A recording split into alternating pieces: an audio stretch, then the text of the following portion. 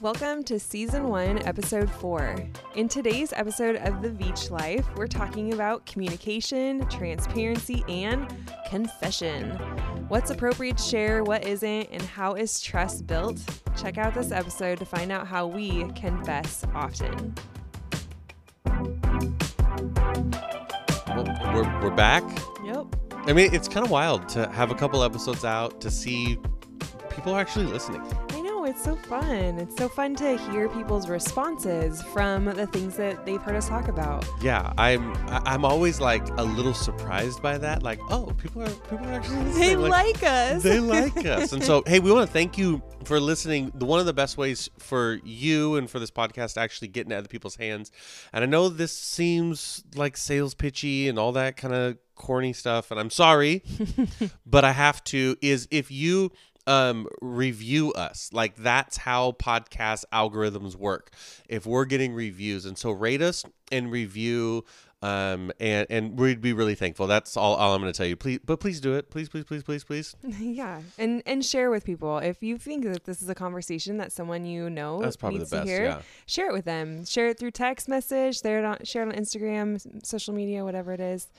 Yeah. Get it out there. All right, let's confess. You know, you made me so mad early on when you confessed something. Yes. So yeah, today we're talking about confession. Confession. Open doors. Open windows, lights on. Open windows, lights on. And for us, like, we established this pretty early on in our relationship and our marriage and dating and all those types of things. But this is like a cornerstone because not because we like it. Oh my gosh, like who actually wants to do this? But because this is something I really struggled with early on in my life. And so I needed, and so when I kind of learned this about me, that I'm a hider, Berkeley's a hider. Our daughter, she's 5. She's a little hider. We find stuff under her pillow all the time. One time I went to change the sheets and there were literally 5 toys. Little trinkets under there. Her little tchotchkes. Tchotchkes. Just under her pillow. And she giggles, laughs and giggles at the same time. Like, oh, I'm so sorry. I know, but unfortunately, I don't think the apple falls very far from the tree. It's a tough one. Yeah, sorry, butchered that one. That's really that's what I struggled with, and so I remember my dad early on in life, telling me, "You'll either live transparent, or you will live hidden," and that hurt me so bad. Like, oh my gosh, I am a hider. And the analogy he used, remember worship songs where it was like the projector, and as a kid, being a pastor's kid, I would be the one with the lyrics on the projector, and my little fingers would show up on there, and my dad would get mad at me. I remember that's my church hurt, Kara. He would be like, keep your fingerprints off there. Avoid it. I mean, especially if you're on the last verse. I don't know. It's a culture of excellence. Okay, that's what he's building in his church. And I remember him telling me, using that analogy of the transparency. And I was like, holy crap, I struggle with this. This is real for me. I think in college, we were dating, and we listened to one of our really close friends, a message that he wrote, and he shared a line in it said that you need to keep your windows open and your lights on.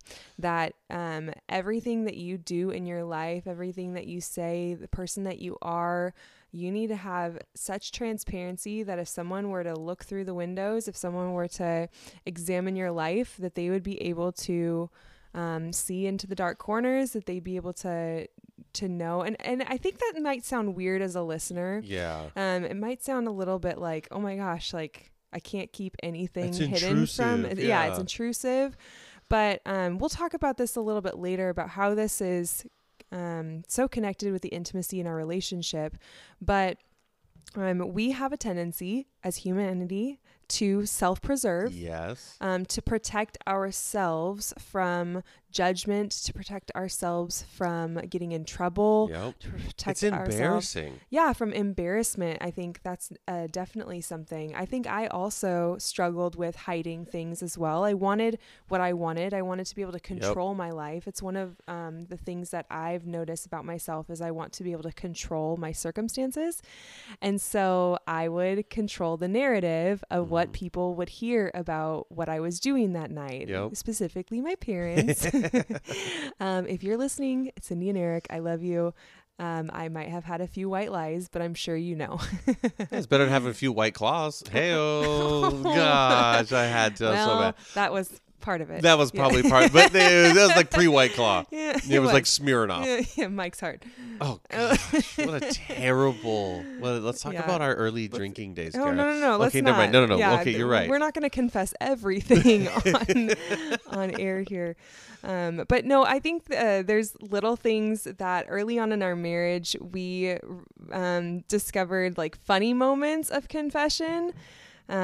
Early on, when we were dating, it was just so offensive. You were so sweet. Okay, Kyle got me flowers for the first time in our relationship, and I told him early on I'm not much of a flower person.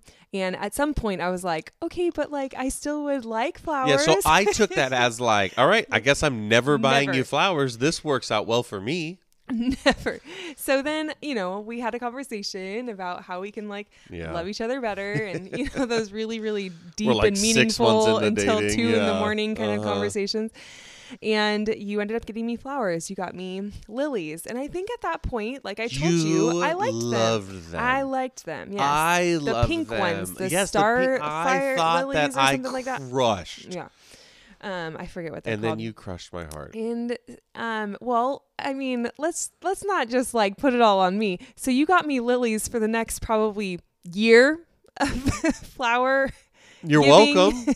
You're welcome. Like every month there was these. Once but that's classic me. I think that's classic guy too. Mm-hmm. Like I was complimented on what I bought you, so I bought you that every week as often as I could, no matter what, and just like I thought that I would get that same reaction. You're like, whoa. Cool your jets. I don't even really like lilies anymore. And I'm like, excuse me? If the button works, the same button over and over and over I'm again. just clicking the same button over and over and over again. Yeah. And so at some point, you confessed. At some point in our relationship, I had to confess to you that I did not like lilies anymore. And really, like, as offensive as it was, and I mean, it truly hurts me probably still to this day. Clearly. But it opened up a door, and other things did, where we began to talk of like the intimacy of confession. Yeah. Okay. I think that's a really good line. Intimacy of confession, because so many of our marriages and our relationships, we lack transparency, so we lack intimacy, so we lack a connectivity with the people that we love the most, and we're denying ourselves and we're denying them an intimate avenue into our lives that can really connect when it comes to the bedroom, when it comes to how you guys communicate, and how you and I think those moments of a Lily, but there's other examples we have that created an open door, an open window, lights on model and method for our marriage and for our relationship, and hopefully for our kids as well, as they grow up, as they do stupid things. I want them to be able to confess to us, to say, hey, I did something really stupid. And I'll never forget early on, my sister, her and I did something really stupid, and she went to my mom and dad. I'll never forget that she went to my mom and dad and confessed. And my mom and dad had her deal with the track coach. And I went to no one. Oh my goodness. And I didn't say anything. And she didn't rat on me, because snitches get stitches. Blood is thick. But I think what I learned there is it is not my natural instinct to confess. Yeah. I don't think it's anybody's. No. We're, like we discussed, like what we said earlier, self-preservation is what we are designed to do. Yeah.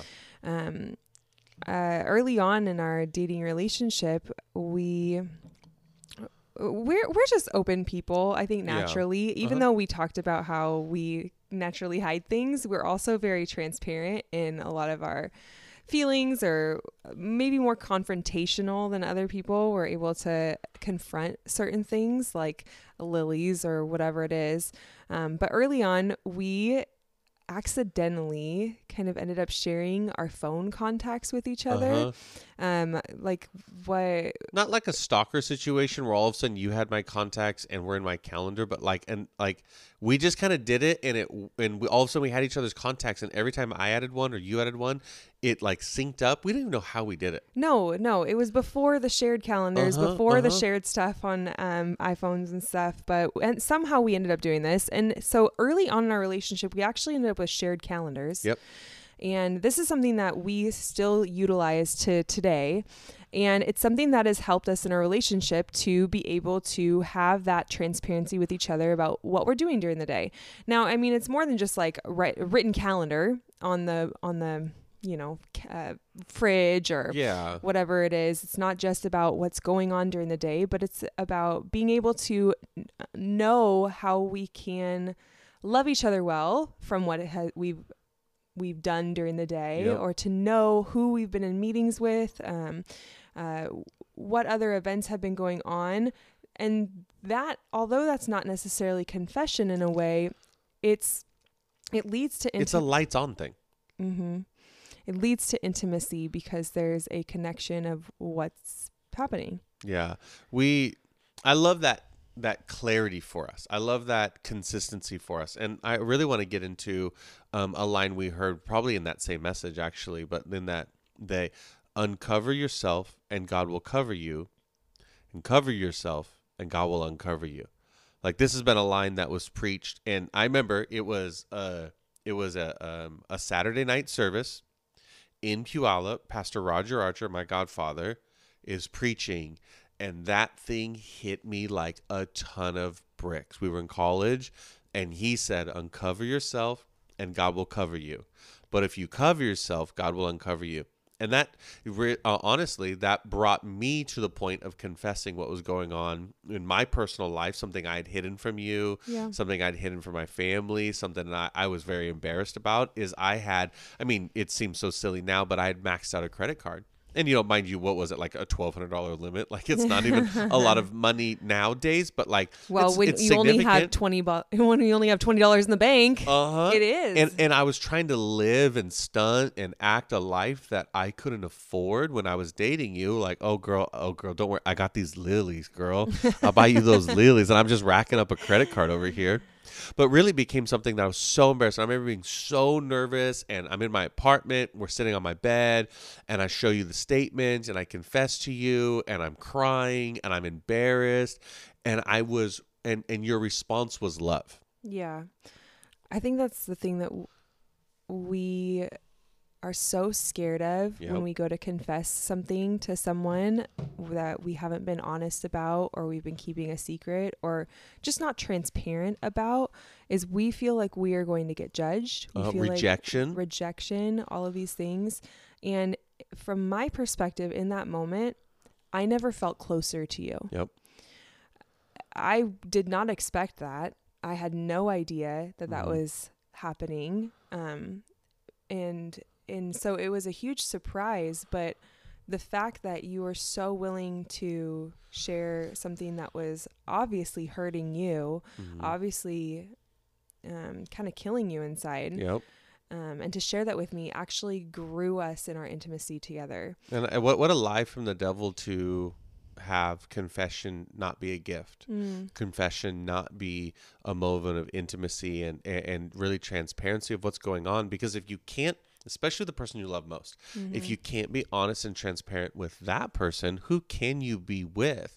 And so I think when we're able to confess that moment, I was able to receive grace, really, like, I was taking baby steps towards it, but that thrusted me, like catapulted me into, you know what? I am going to live with my windows open, lights on. I am gonna be aware of this in my life, that it's not my natural tendency, but it has to be because of what it did for our relationship. Absolutely. And you have moments like this. Well, hopefully we all don't have a lot of moments like this, but the goal is that we don't have huge confession moments like this, because the goal would be to confess the small things so we don't have to later confess the big things. I love that line so much. Say it again. That we should confess the small things so that we don't have to confess the big things. It's so good. It's so hard to live out, though. It is. And I think one of the things that I want to talk about is, what does that look like to live a life of confession? Because we daily? say this a lot. Like, we talk to people about this a lot. And I think that's so much of the point of this podcast. Like, how do we take our couch? How do we take what we have these conversations as leaders and as pastors with people? Like, how do we get this out to many people? That's what we want to do here. But we talk about this a lot, and people look at us like, they kind of look at us like we're crazy. And I'm like, no. Like, Kara will be, I think, a great example. You were, we have a side hallway that the band, or like, it's a storage. It's not a green room, guys. Calm down. It's a storage hallway. It has red carpet. Yeah, it has red carpet. It's easy access to get to the front of the room. That's all it is. We're not divas. But like, we use regularly to get to the front, regardless. Stupid part. But you were like, hey, I was alone with so-and-so, a guy, in that hallway discussing church something. Mm-hmm. I just wanted to let you know that we were alone. Yeah. And actually, to peg off of what that moment was, I was incredibly embarrassed about not performing well on a worship set. And I broke down in the hallway. And whenever you are ever in an intimate moment with somebody that's not your spouse, that creates an intimacy that shouldn't be there. Yep. And so that was a moment where, it wasn't inappropriate what he was saying and speaking into my life. Not at all. But if I had hid that from you, it would then become inappropriate. There you go. The hiding. Yes. Whenever we have been alone with someone of the opposite sex, we have created kind of rules and boundaries in our relationship to always confess to each other that we've been in those situations. Yep. We haven't had to do this very often, but if those situations ever actually kind of create feelings that are uncomfortable, we're called to share that with each other. It's a weird conversation. It is a weird one. You don't want to have those conversations, but what's that line that your dad or someone has we say attention equals interest. Equals interest. Yep. Attention equals interest. And when you have someone giving you attention eventually feels good. Yep.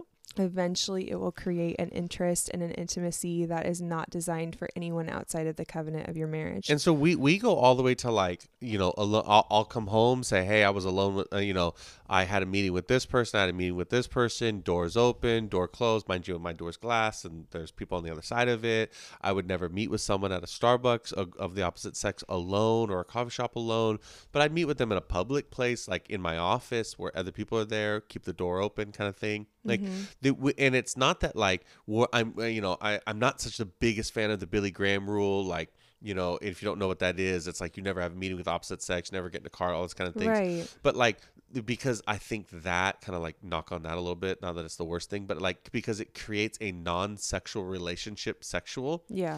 But like, not every male-female relationship is sexual. No. But there is a tension, and it can equal interest. And yes. I'm not about to let the devil have a crack in a door in my life that he can bust through.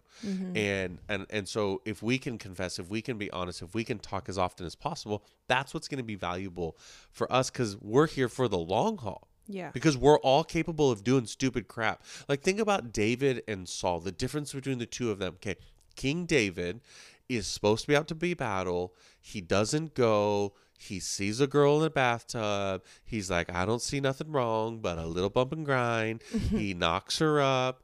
He gets her pregnant. He then, all of a sudden. This is an extreme story. Next thing you know, he's killing. Yeah. He's killing Uriah. Yeah. To cover up his sins. Yeah.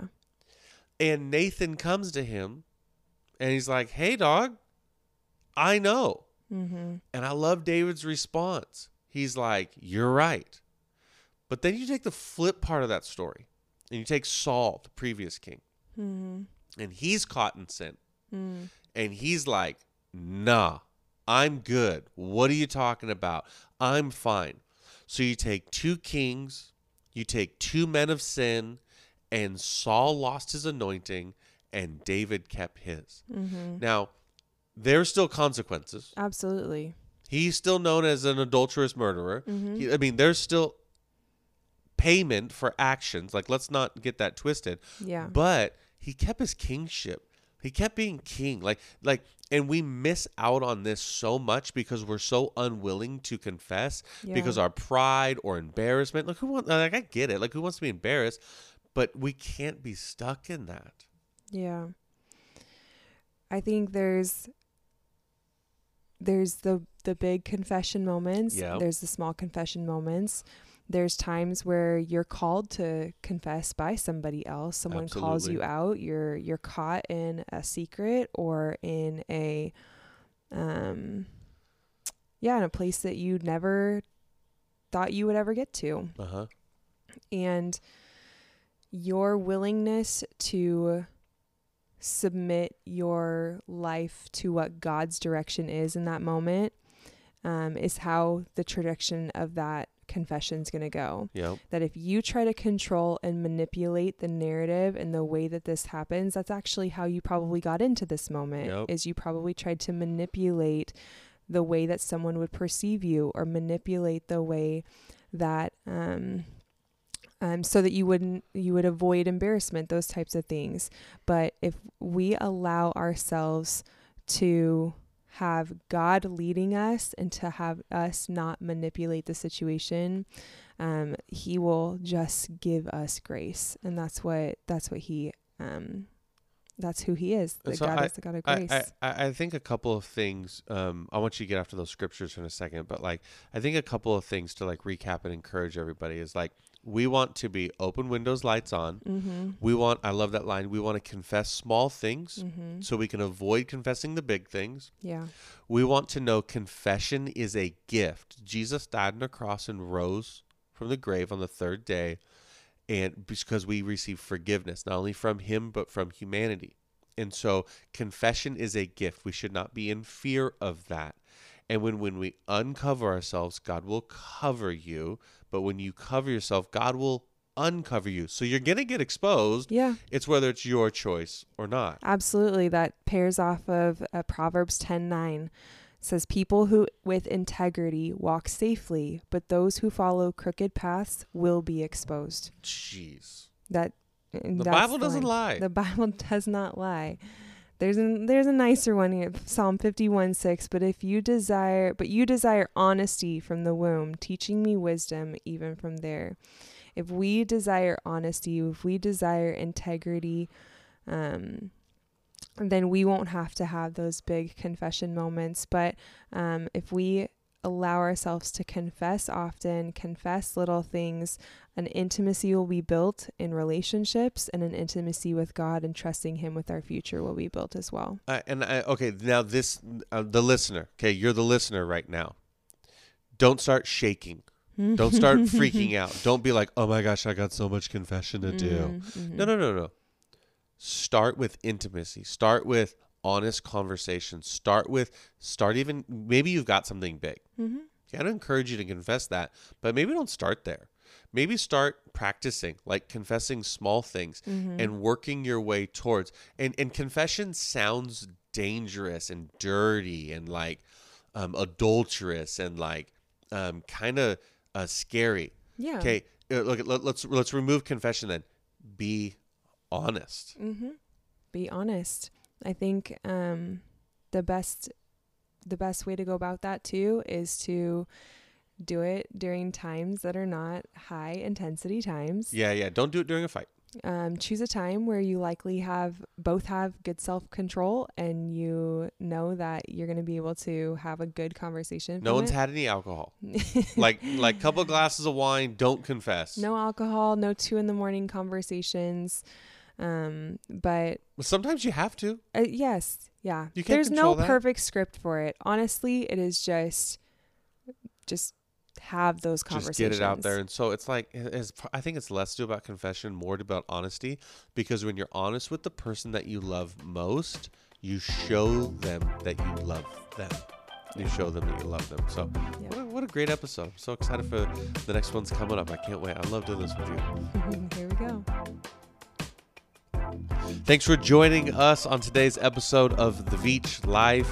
Hey, make sure that you follow us on Instagram to see how we live our best life on purpose. Hey, and this is really important. Make sure you DM us to let us know how we can help you live yours. Finally, make sure to share this episode with your community however you connect with others. Whether it's through posting on social media or sending a text, don't keep this conversation to yourself. If you haven't already, don't forget to subscribe so you can join us next time on The Veach Life.